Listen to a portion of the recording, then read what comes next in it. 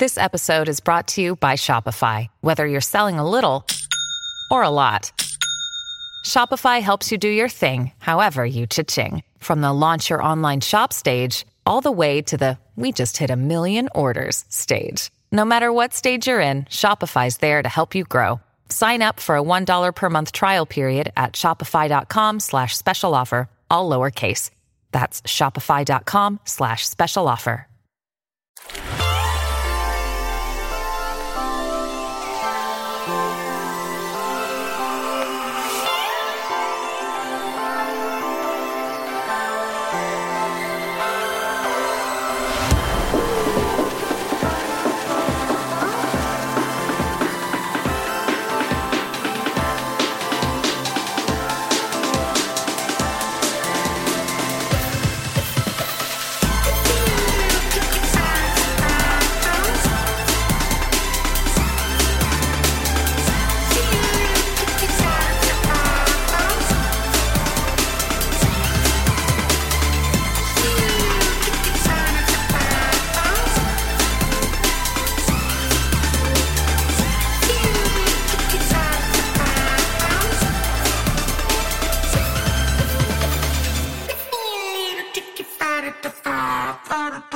Looking rippling in the top, man. Looks painted on. I'm trying. I'm just turning my levels down a bit because it might be too loud because I've just done a voiceover with Source Connect. We'll see how that sounds. Check. Yeah. I'm sure that'll be fine. Try my best, man. I try my best. Should we just get into it? I reckon so, yeah. Do we need to... You don't want to do a separate intro, do you? I think we should just roll it out. Yeah, I think so. How are you keeping? Where in the world are you? Griff, I am in the dizzy heights of East Grinstead. You're going to have to geographically locate East Grinstead. For me and 90% of the audience, I reckon. Well, me too, yeah. It's near Gatwick Airport. On my last 2 nights of full-on night shoots. So starting at like 4 o'clock in the afternoon, finishing at 4 o'clock at night. There's not much night to act in these days, mate. You've only got about 4 hours before it gets light again. Yeah, exactly. We had to stand down yesterday because there was a storm and there was rigs and wires and lighting everywhere, and it was not conducive with the lightning. So we all got stood down at about 11. So we've got the early pickup. Hence the early pickup, which is why I'm now in my gym gear, and after we've done this, I'm going to hot foot it to the gym before work. We had a mad storm, man. You know, we went camping at the weekend with Sean. Where did you go? To Wasdale, which is on the banks of Was Water, which is one of the deepest lake in the country, actually. I had the big rig out, the big tent, the big top, which has got a large surface area for the size of it. It was calm and sunny in the daytime. We had a barbecue, and then night fell, and a storm struck, and it seemed like a malignant spirit was after us. So it was super still and calm, and then there was like, you'd hear a gust starting in the distance. Sometimes it'd sound like it missed you by, I don't know, 50 metres or something, and then the other times it'd hit you like a fireball in a computer game or something like that. Wow. The guy ropes were out, he had to go out and take the porch down and stuff, but it was eerie. It was eerily still, followed by like single gusts of gale force wind. Nuts, never had anything like it. Did you get some sleep or not? Yeah, interrupted, but you know. Wow. I got a very low score on my Fitbit. 54 poor. So this is the first time that we've seen each other for a while since I was in Dublin doing some recordings, and then since we finished season 9. Yeah. What was the last one we did in the flesh, me and you together? Took some pics out. Was it a chefy one? Was it Chef Allard? God, that seemed a long time ago. It was ages, wasn't it? Yeah. I think it might be that, though.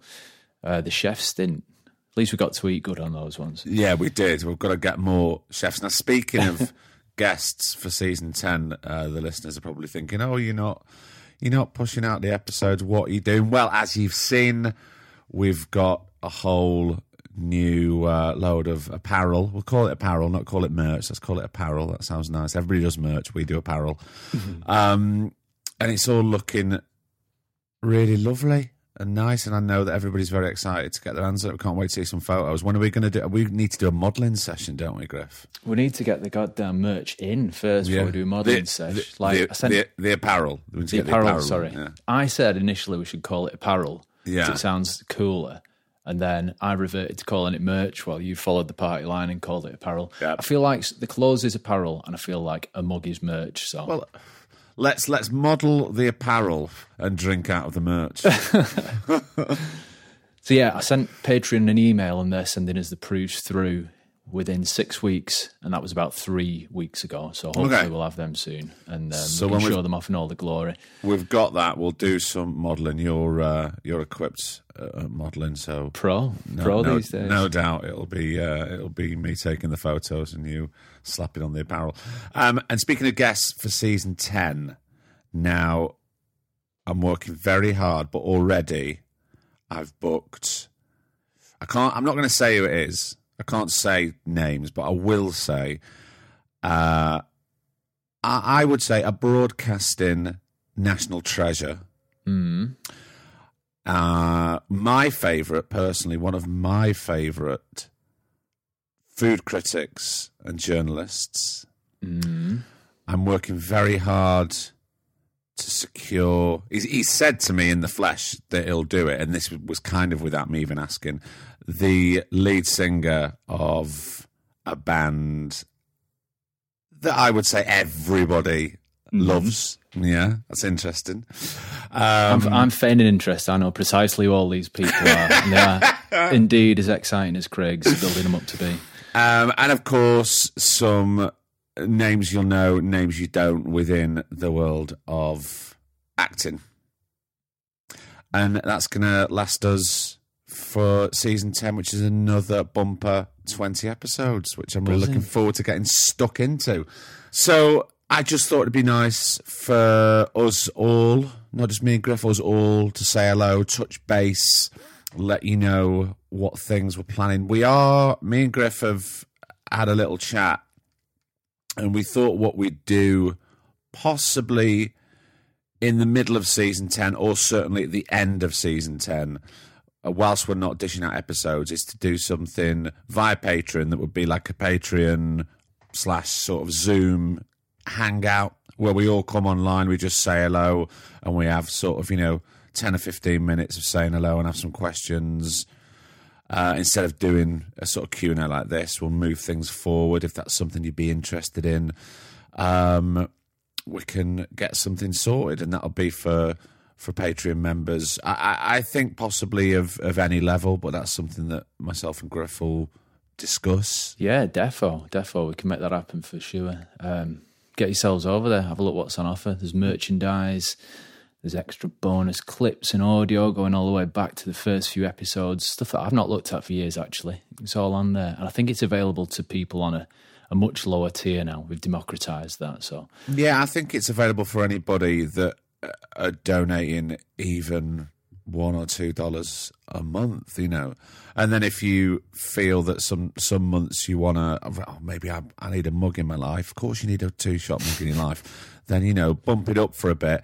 And then, you can back down depending on your budget. And if you can't, support us on Patreon for a few months, that's totally fine because somebody else is. And the podcasts are always going to be free, as they have been for, the last 5 years. We just thought it was time to sort of ramp it up a little bit and give everything a nice shine. The new artwork by Stan Chow, we're really proud of that. It's looking beautiful. We gave him a little bit of a brief, which was to retain the original 2-shot colours, which we sort of know and love, but we just wanted him to sort of chow it up a little bit, which he did brilliantly. Do you remember those? Do you remember the first badges that came through? We got like a few iterations, and they were basically the same badge but different colours. I remember there being like a turquoise and purple version that was shortlisted, but red and orange, I don't know, it was always the one that jumped out to me. And as soon as you start making something like with a logo, then it becomes, how could it have ever been anything else? So yeah, exactly. And I feel that those colours are quite integral to the brand of the podcast. So even though we've changed it up, and if you have a look on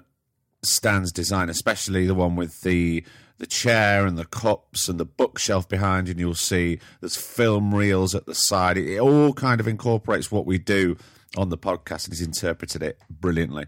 I'm hoping at some point to get that design on some limited edition tea towels before the end of the year.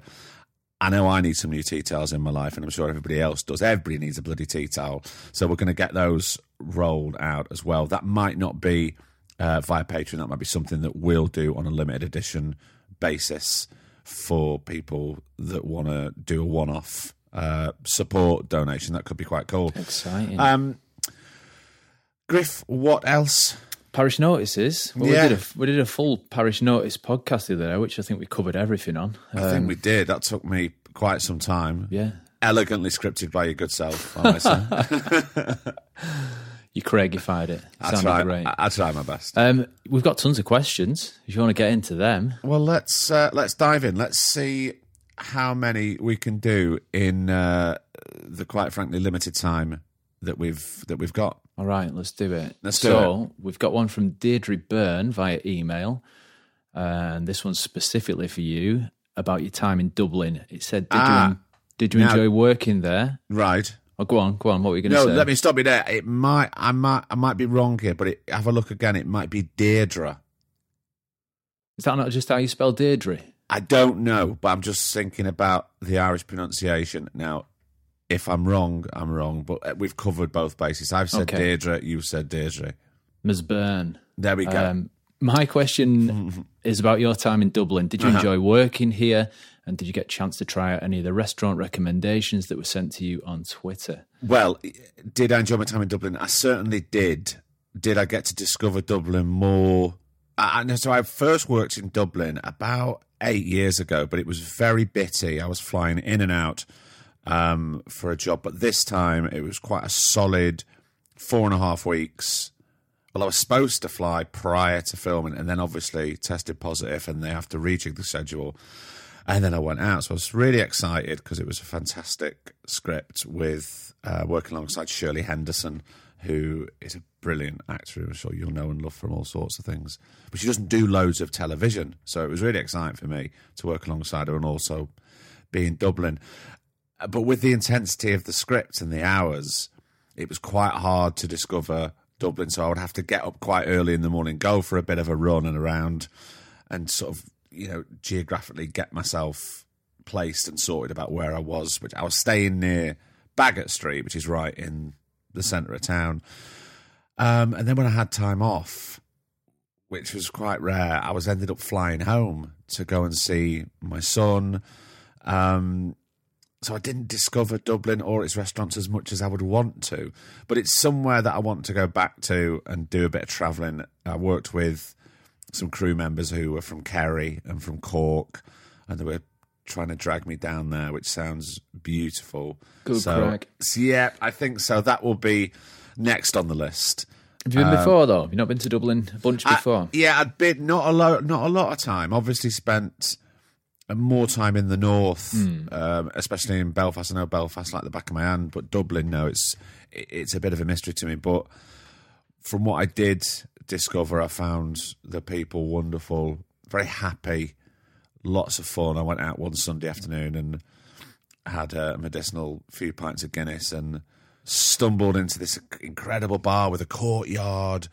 Full it was, absolutely full. And then at the other end were traditional musicians playing. I sat there and listened and you sent me a vid, didn't you? I think you were playing Rattling Bog on the video you sent across to me. A classic. It was brilliant. It was really, really good. So, yeah, if it wasn't for work getting in the way, I would have been eating my way around Dublin much more. Is it a foodie city? Yeah, there's some great places to eat. Yeah, there's round the corner from the apartment where I was staying, it's a very famous butcher's, but they also have a steak restaurant. And the name escapes me, but they've got, in the window you walk past, and they've got a refrigerated section, so you can see all the joints of meat. It's not great for vegans or vegetarians, is it? Or they're all the aged bits of beef, all hung up, and you just go in and go, I'll have that steak, I'll have that. Really beautiful stuff. I have eaten there, actually, but that was a long, long time ago. That was when I was in Dublin last time, but it was fantastic. But yeah, there's loads of great places to go. Yeah. I bet, man. You can't go to a major city and go wrong these days, can you? No, and it feels, even though it is, it's got an air, it feels European. Yeah, for real. I felt like I was walking around Paris at some point. It was fantastic. I loved it very much. I've been once before on a stag do, so I didn't explore the kind of culture and fine eating establishments. It was just wall-to-wall Guinness, basically. Good crack, though. And we played Zorb football. What's Zorb football? You've probably seen it on telly. You're getting like a massive inflated hamster wheel kind of thing. And a game of five-a-side footing. What, so you were like a little gerbil in a ball? Your legs are sticking out the bottom, but the top of you is in a kind of big hamster wheel, and you just run about and leather into your mates as hard as you can and try and score goals. I'll send you a video, actually. I did a properly produced video, so I'll send it over. Yeah, that sounds the complete opposite of my Dublin trip, to be honest. It was mad. We got stuck in the back of a transit van, like about 18 of us, no seatbelts or anything, just on top of these inflated Zorbs. Like being kidnapped or something here. It was nuts. But yeah, good do. Next question, Griff. Is from Katie Bainbridge. If you were to meet your 16-year-old self, what advice would you give them knowing what you know now? A classic question. A classic question, which I think actually we should both answer, Griff. As soon as you're here, because you weren't here for the last Q&A and I was on my own and I felt very lonely. Oh, I'm sorry. I left you hanging. Well, do you want to go first or should I go first? You should go first. I answered that last question. You go. I think I'd tell my 16-year-old self to not withhold your artistic content and to put it out there, come what may. Like I think when I was making music and stuff at that age, I didn't really put it out into the world for fear of it being not as good as I could make it. And then another half of a lifetime down the road, you realise that you should have just stuck it out there and let it exist in the world, and then you can start making more stuff. That's the thing that I love about podcasts, how you just create them, put them out onto the next one, and you learn from everything you put out. No one judges you on everything that you put out at the beginning. It's all part of the same kind of learning curve. So, yeah. It's interesting you say that about just putting things out there and not being judged by it, because I got in last night and I couldn't really sleep. And I didn't really have anything to listen to. So I scrolled back and I listened to the very first episode of Blind Boy's podcast that I haven't listened to for years. Having listened to what he puts out now, it's very, very different. Like, his tone's different, the flow's different, the intro is completely different. It was very much on the hoof for the first time, and it was all, for the first at least 4 episodes, it was all about reading stories from his book. But he sounds completely different to what he does now. He's really found, I know it's quite a trite thing to say, but he's really kind of found his voice. Yeah, absolutely. He's a mic technique master these days. I think he monitors. I think he listens to his own voice while he's recording. So he really uses a microphone like a instrument. And obviously his tech setup's got better and better. His iconic sock that he used to record into is no more. He's got a proper pop shield like you've got there. Yeah. But yeah, the craft of it these days is impeccable. Did you listen to that one last week about the watercress in the mountains? Yeah. Lithium in the water. Yeah, it was so good, man. So brilliant, so interesting. That's peak Blind Boy for me, that kind of stuff. You know, where he delves into Irish history on a slant from a strange angle. It's the best. It's one of those that is kind of there for me, but I don't necessarily listen to things every week. It's one of I just sort of dip in and out. I think as with everything, I don't tend to listen to that many podcasts, really. I think they come in handy for me when I'm driving quite long distances. Like last year when I was doing things like Manchester to Brighton, which is a real slog. Yeah. Having things set up of different types of podcasts, whether they be sort of entertainment podcasts or interview podcasts or history podcast or did I say I'm going to start learning French on a completely different tangent? Oh, way. Nice. So I just didn't know what to do. Someone was talking about Duolingo, and then someone was slagging it off, and then someone was talking about Babbel. So I'm still, I'm just going to do a bit more research, because while I'm on the move, I think something, some app that I can drop in and out when my time allows is going to be more conducive than online learning or going to a class that I just can't make. We need to get on our podcast sponsor Skillshare's website. That's a very good side plug there, Griff. Yeah, free plug for you there, Skillshare. Come and be our sponsors again. Come back. Yeah, back to you, man. What would you say to your 16-year-old self? Well, whether the 16-year-old self would listen is another matter. I hope he would. But I suppose it's something that I've learned over the years, and it's quite simple. And it's choose your battles. I think early on, certainly when I was at school, I would have quite a problem with authority. And I think that took quite a few years to get the chip off my shoulder. And certainly in my younger days of starting my acting career in my early 20s, which probably carried on to mid, possibly late 20s, if ever I was challenged or was made to feel that I was back at school, then I would hit that quite hard and go in all guns blazing and not stop and think and choose if this was something that I wanted to go to war on. Because 9 times out of 10, you kind of don't.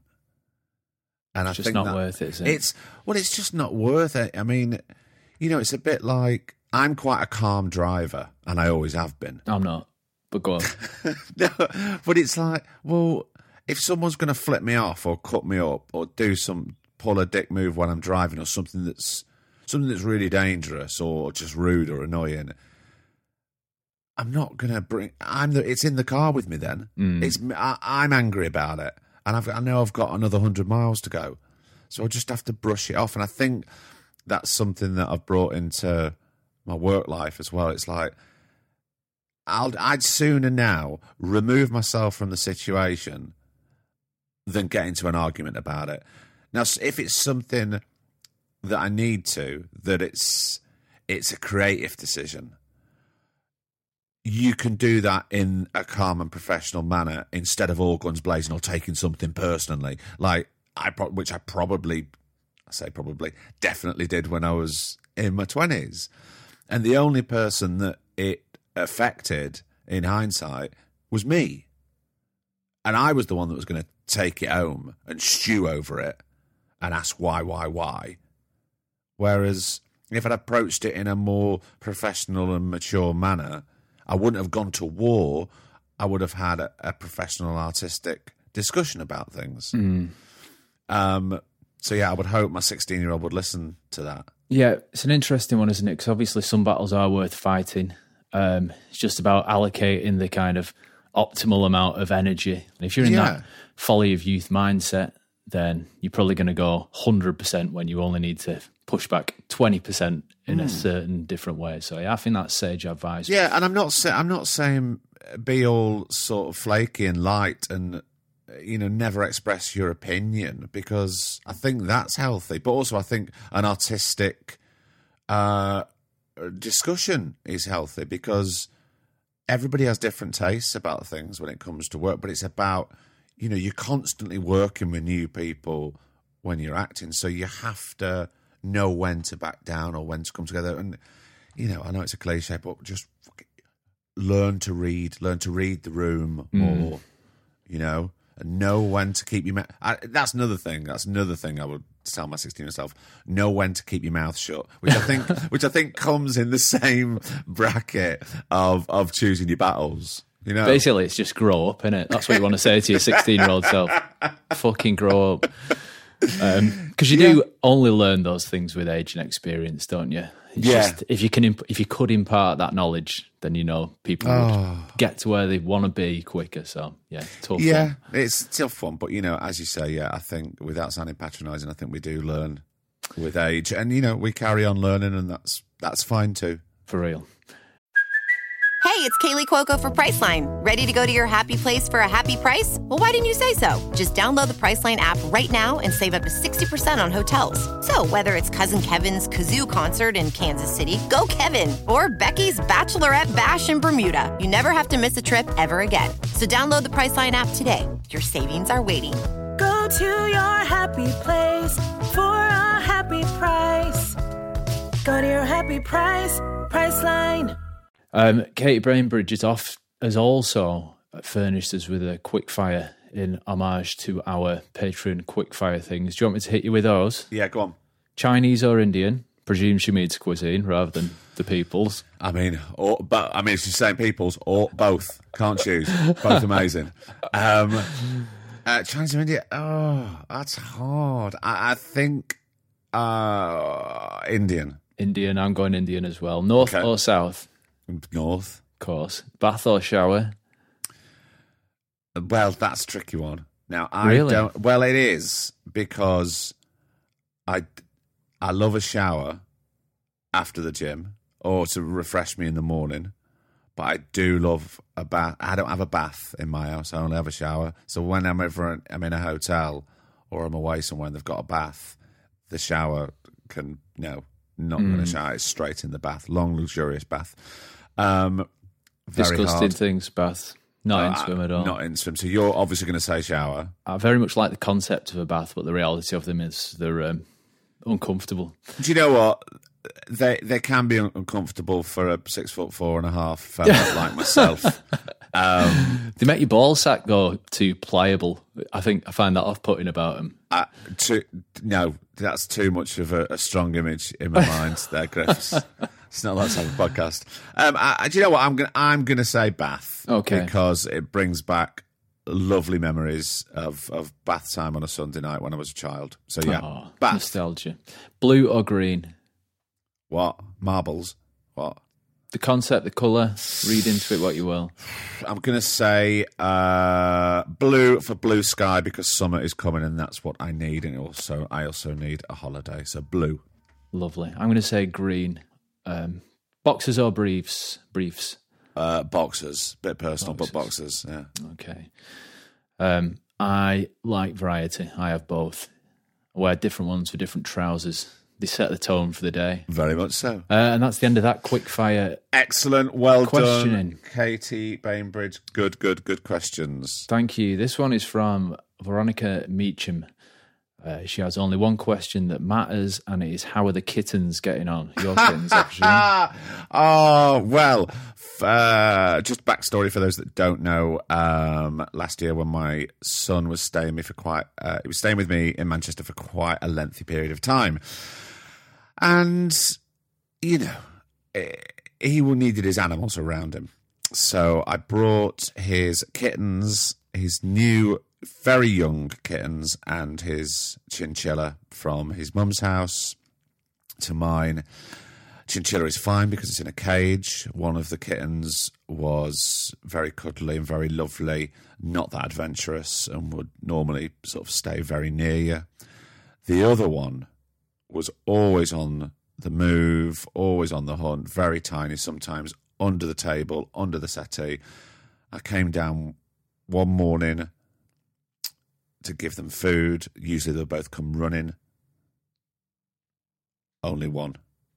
And what had happened, I'd worked out, was that one of them had snuck out. We spent all day searching around the city. I put things out on social media, and I was convinced that a little kitten who wasn't used to being in the city was going to get eaten by one of these massive old city cats, or bashed around. We looked everywhere, and then at 10 o'clock at night, he came dawdling down the street back into the house, safe and sound. So, answer your question, the kittens are fine, and then the kittens no more. They're quite large, but yes, they're fine and safe.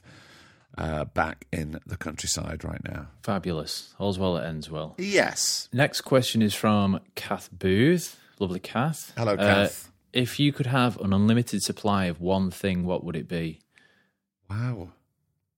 I suppose we have to interpret that any way we see fit. I don't know, because if you had an unlimited supply, it would cease to be special, wouldn't it? It's like touche. Eating that one meal that you love so much and you crave for. If you're having it every day, you don't want it. This is quite a genie lamp problem. Well, if you had infinite money, then you could buy exactly what meal you wanted every single day. Like, you wouldn't have to worry about that. So that solves a lot of the problems, doesn't it? I mean, that does solve a lot of problems, but how does that make us sound? We live in a capitalist society, mate. Like, well, especially cost of living. Yeah, money. Yeah, absolutely. It solves a lot of problems in the world we live in. If we lived in a socialist utopia, free from capital and money, then I'd probably go for a different answer. But as soon as we don't, that would solve not just problems personally, but if it was unlimited, then nationally, globally. Indeed. Yeah. A lot of people say answer time to that, don't they? How do you feel about that position? Oh, no. No. Just more time to waste, isn't it? Yeah. I was reading an interview with somebody who was quite old, and they just went, "I'm 96." Yeah, shoot me. See, I'm too old now. I've run out of things to say and do. I'm done. Let's check out. So yeah, no, not time. Let's go with money, Griff. We can solve problems. Indeed. If you had to get, let's go for this one. If you had to give someone a book you've read, which would it be? Oh, Griff, I'll let you go with that one first. I always feel like book lending is very fraught. I feel like people, I don't know, maybe it's just me. When I'm lending someone a book, I always feel like it's trying to say something more about me than the book that I think they'd enjoy. I've often lent out Zen Mind, Beginner's Mind. Have you read that? No. Shunryu Suzuki. It's Zen Buddhism, but it's a very cool book to lend out. People think you're very cool if you lend them that. Again, it says a lot about you there. But it is also dead good, and I do think it'll help a lot of people. What for lent out recently? I've had people steal books off me more than me lending them, so at least they're picking what they want from my bookshelves then, rather than me forcing something on them. Yeah. What about you? I don't know. Well, it's funny you should say that about reading, because, we're talking about knowledge and age and talking to your 16-year-old self before. A couple of weeks ago, about 3 weeks ago, when I was in Dublin, and I was on location in this forest, and I was looking at my sides. And now sides, for those that don't know, and forgive me if I'm being patronising, sides... I don't know. Tell me. Right. So what you get given, your sides for the day. So you get a mini call sheet about the size of your hand, right? And it says on there, all the members of the crew, what the jobs are, what time they're in, what time lunch is, what time breakfast is, what time dinner is, who you're working with, what scenes you're doing, how long the scenes last. So like an eighth of a page, 1 page, 2 pages. So you know what you're doing, right? Yeah. And you flip over, and then you've got those scenes on 3 or 4 pages after that. And I'm looking at these, and obviously I know my lines before I come to set, but I'm looking, going, I can't read that. It's just a blur. And I'm taking the sides and I'm pushing them away from my eyes and back, and I'm trying to focus, and I'm closing one eye. Terrifying. And I just because thought, you've got good vision, haven't you? Well, like, no glasses. We'll go on to that in a minute. And I thought, well, I know I had a bit of makeup on and maybe a bit of eye cream went in my eye and it's a bit stingy, so maybe it's just that. And it started happening again and again and again. Up until last Sunday, we were out for dinner. And I could read the menu fine because it was quite big. And then we went for a drink at a bar near me, and the menu was much smaller. And I said to my girlfriend, look, I'm a bit embarrassed, but I can't read that. And she went, I have noticed over a few weeks, actually, you've been doing a lot of that, pulling it away from you. So I went for an eye test the other day, and I've never been for an eye test before in my life. Obviously, when I was younger, but everything's been fine. There's been no cause for any alarm.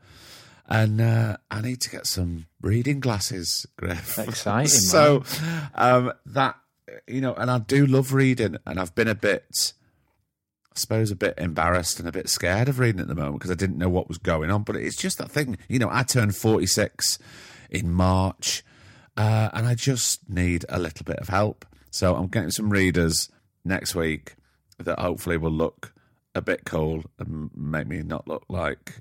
What you getting, man? Have you got some earmarked? Have you been I don't know. I've been to look at some frames, and I was talking to Tanya, who's my HOD in the makeup department, and she's been giving me some websites where she gets she's always looks very cool with her glasses on. So I'm going to get a nice pair of statement readers, and then I can get back to it. Worth spending a bit on glasses, I reckon, in my experience as a glasses wearer. Like, cost per use...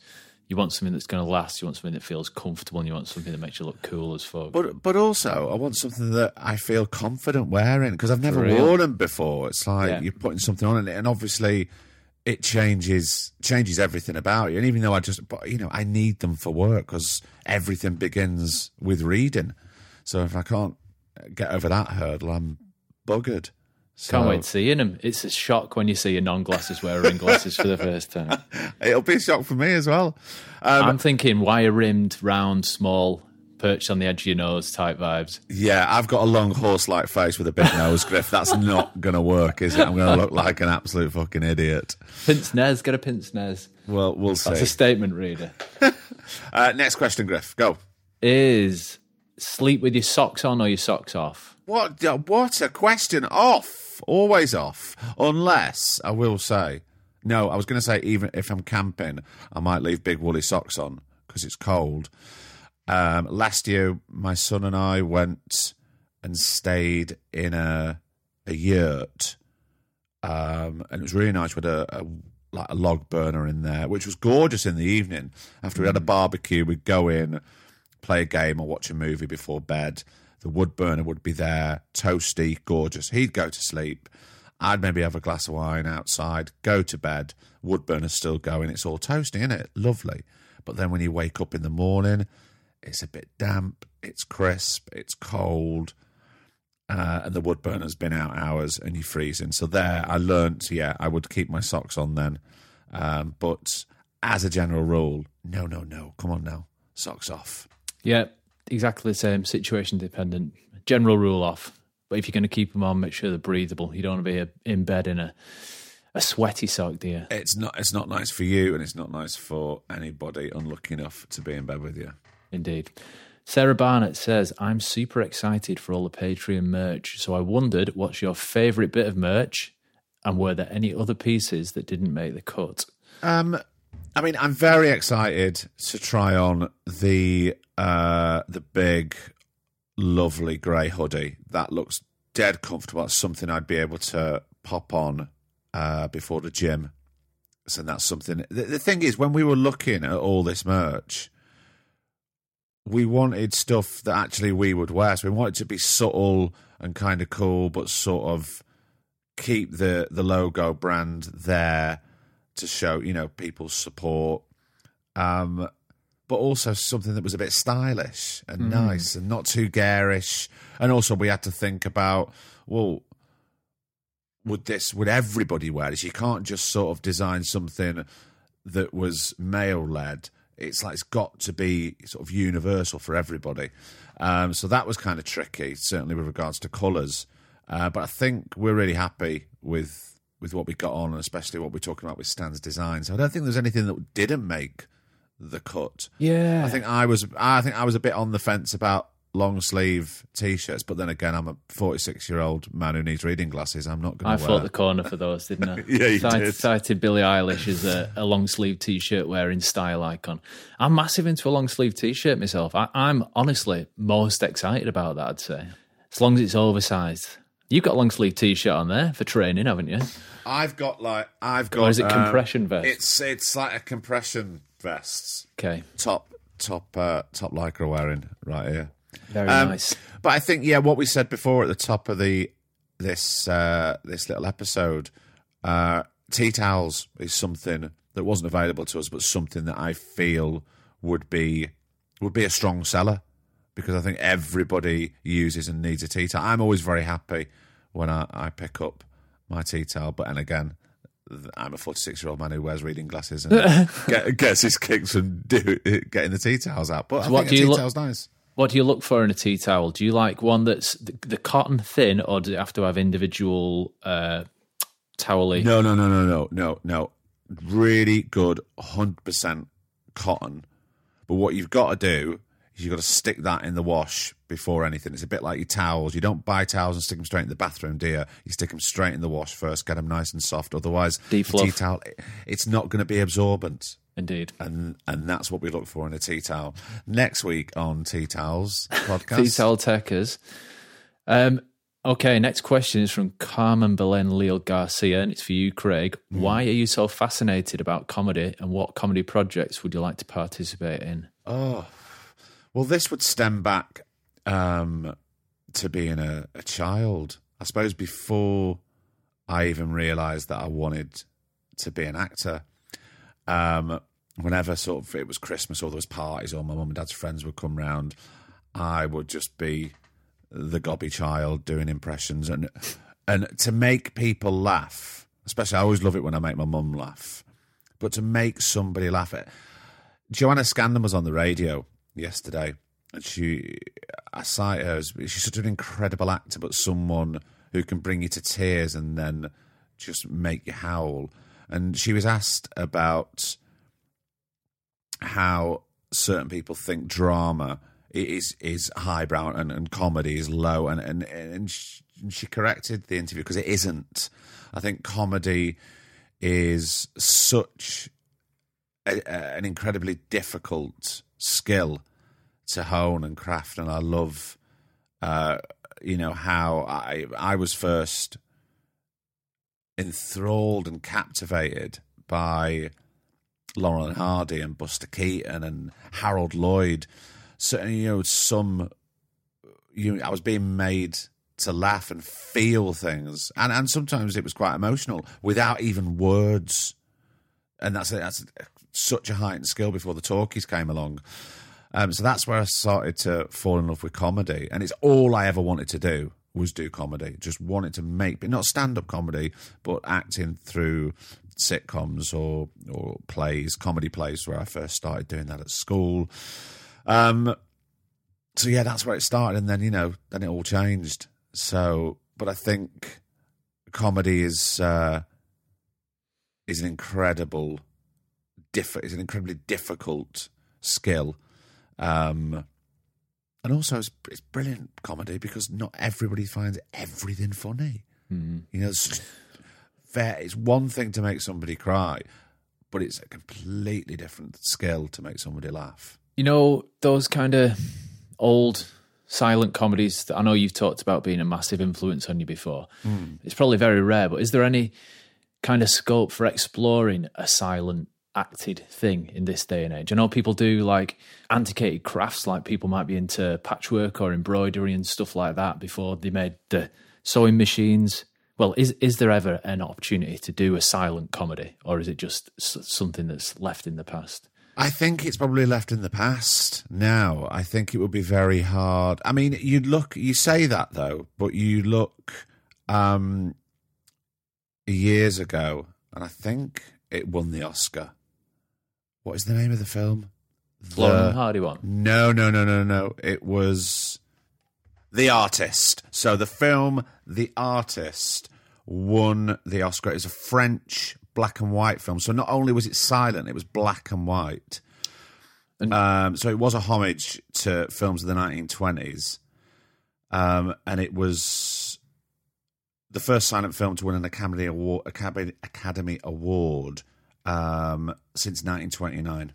Wow. And that was 2011.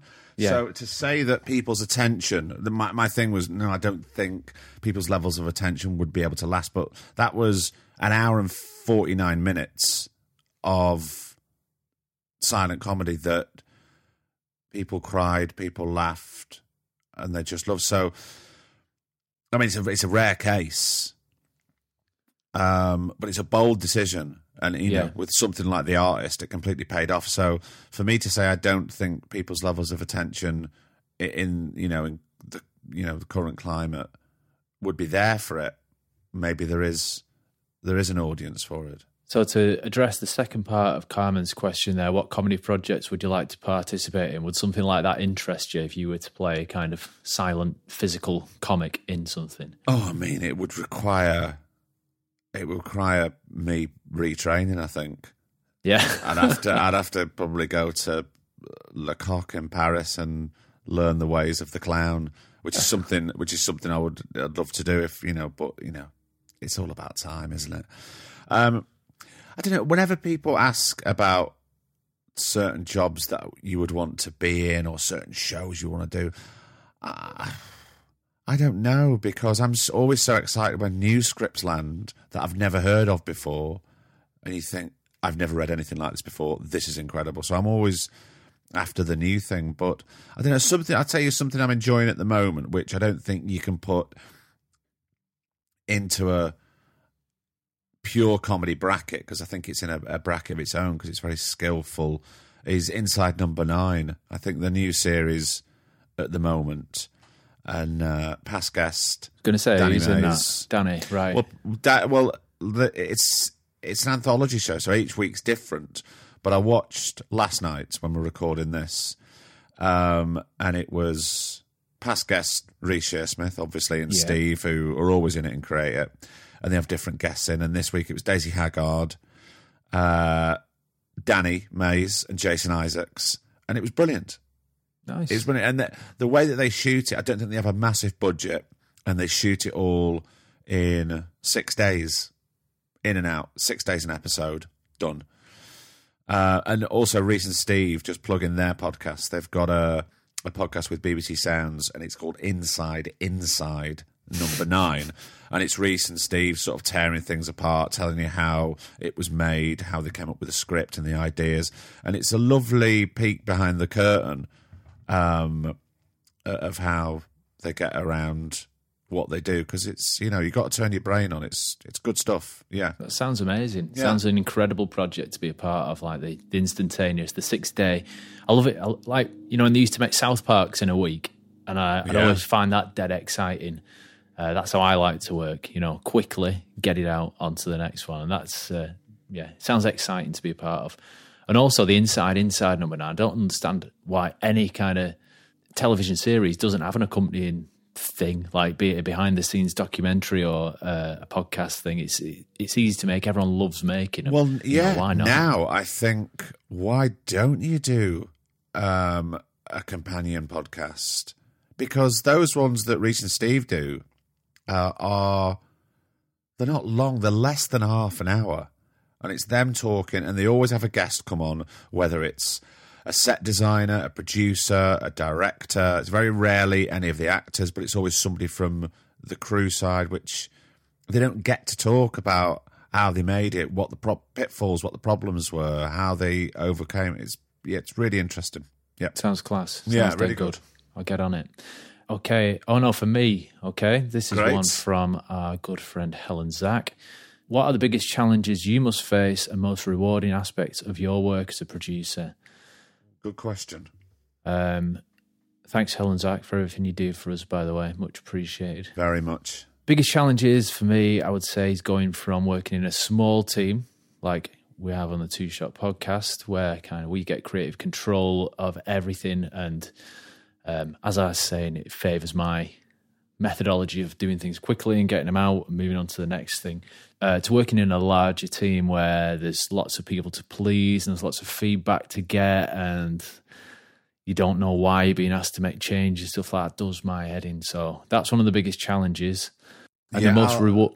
Sorry, I'll just say I tend to agree there, because when I branched off the other year to do host another podcast, to be involved with 2 producers and then 6 execs and everybody sort of having a voice, it was very difficult for me because I have never worked like that before. Yeah. So you just have to, again, I'll go back to a past question of choosing your battles.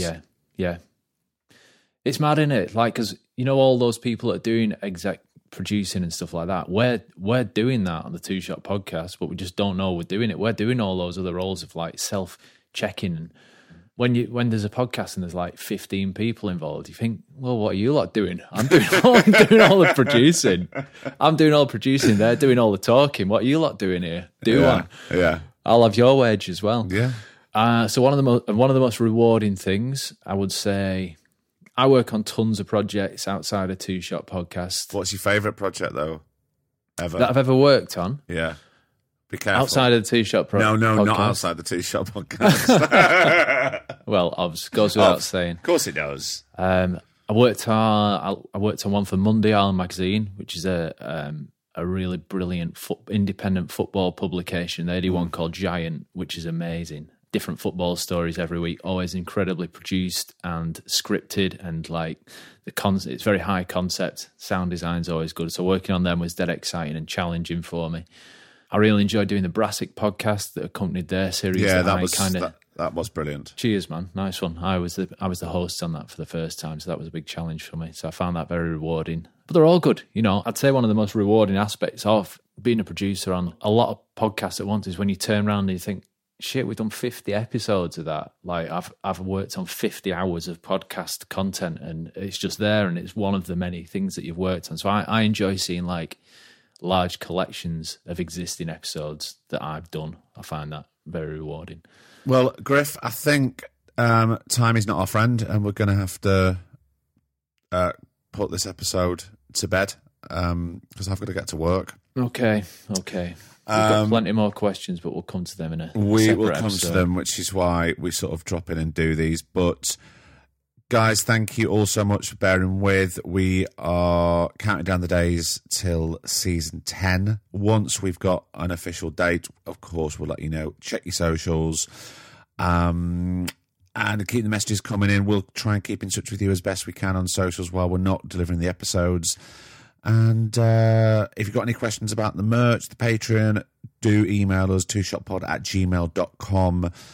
And we'll see you for season 10 very soon. Exciting times, yes. Griff, he's been Craig Parkinson. I've been producer Griff. And Let me do it. Lovely. Oh, go on, you do it. Right, okay, go on. He's been Craig Parkinson. I've been producer Griff. And this has been the Two Shot Podcast. Is that what you say at the end? I think it is, isn't it? Yeah, pretty much.